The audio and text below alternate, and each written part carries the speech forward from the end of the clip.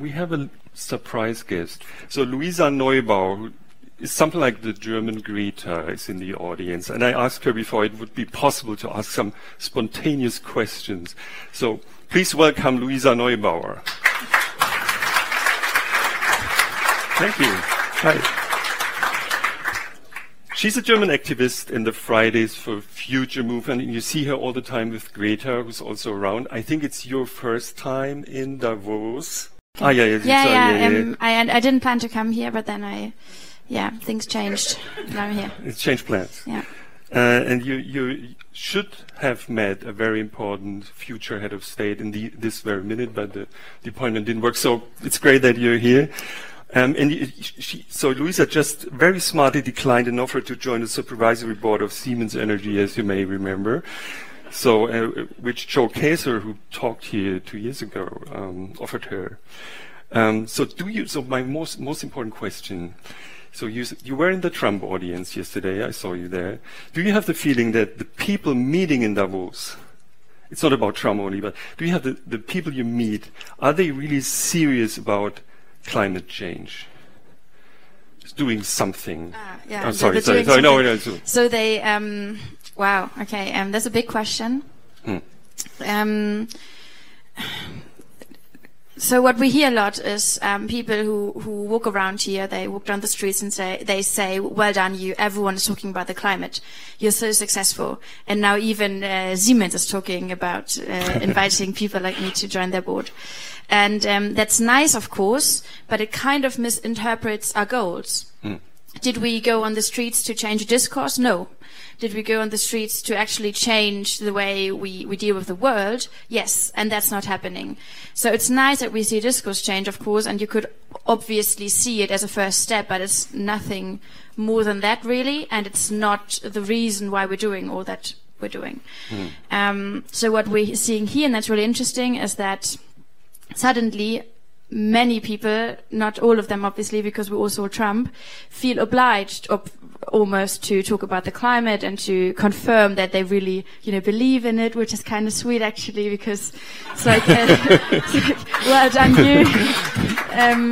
And then they say they believe in the climate change, and then they say they're really committed to Paris. And we see there is more of a sense that it's a standard now to appreciate the work the climate activists do, and so on and so on. Does that help? Not yet. Do I think it's authentic? I think that's not to me to judge, because what I hear is people now being in the spot that they feel like they have to point out their efforts in the climate crisis. And you know what? No matter if it's something they do for publicity or for a nice sustainability report, or just because I felt it was no convenient time to mention that, what we can do is we can take that as seriously as it gets and then expect actions. And I think that is the point where we're at now. Because in times where everything you say and you do gets reported, it allows us to come back to that. And this is, for instance, what we did with the Siemens case. It would have been difficult to ask Siemens to stop investing or to stop collaborating in the Adani mine in Australia if Siemens wouldn't in the first place have claimed they want to be climate neutral and they love Paris and everything. But once they did it, we were the ones who could come up and be like, by the way, this doesn't add up. You can't claim to be climate champion and then invest in a coal mine that, plans to get coal from the ground for another 60 years. That's math. It doesn't work that way. And I think this is really what we can get out of the Davos Forum. Other than that, it's a lot of very nice words, which still have to prove that there's anything more to that. So you have obviously a sense of urgency. So some companies are changing. Goldman Sachs is changing, and BlackRock is changing, and whatever. They really think hard about this, but it's not going fast enough. And so I ask the question again. So all this multilateralism, which is the Davos thing, talking about things, finding compromises, is that the best system to solve all these problems? Is that a strange question? I'm sorry. Yeah, it's a bit strange. Okay. But Why? Well, obviously, the climate crisis is a global crisis. It's a new crisis. It's a quality we've never seen before in any crisis before. Obviously, with a crisis that crosses borders, scientifically spoken, you need people to work together. So that's the only way we got. And obviously, it doesn't work when you kind of crawl together in your own country and then say you want to protect it while actually you're, being part of this whole machinery that is fueling the crisis. It doesn't work that way. So yes, we do need very smart collaboration. We need very smart solidarity even, because it's right now in a time also when some countries are more asked to act than others, just because we share a burden but with different resources. I find that obvious. But here in Davos, I think the interesting question that is being raised is, what is the role of industries, of companies, of investors in this whole game that used to be just politically?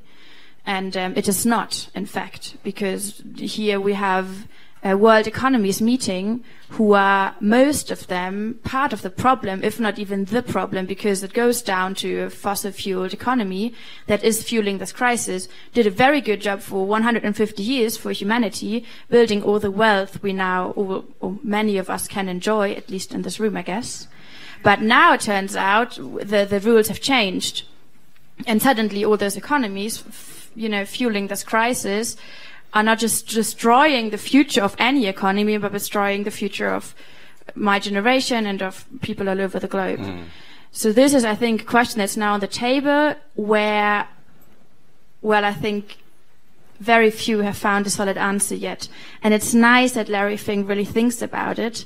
And they're still the biggest investor in coal projects worldwide. So I think maybe thinking a bit harder would be nice. And then acting.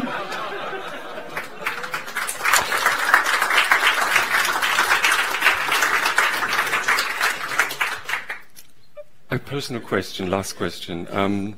So it's not easy if you are, in a way, attacked by politicians and CEOs all the time.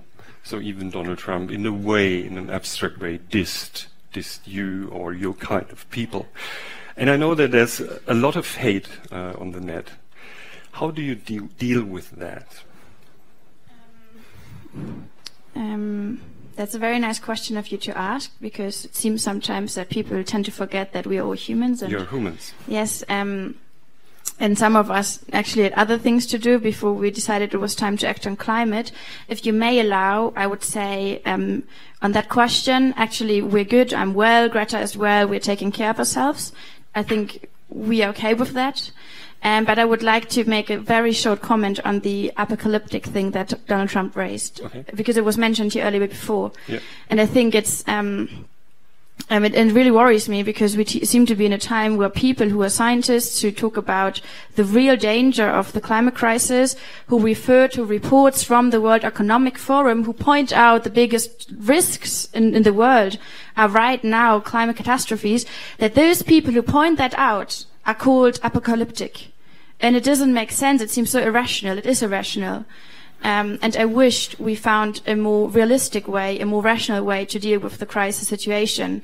And that is that we are on a point where irreversible chain reaction is starting already, where we're reaching crucial tipping points, and we cannot talk about any plans for the future without taking into account that significant amounts of our resources, human resources, but also natural resources, are destroyed to a level that human wealth on a completely new level is in danger.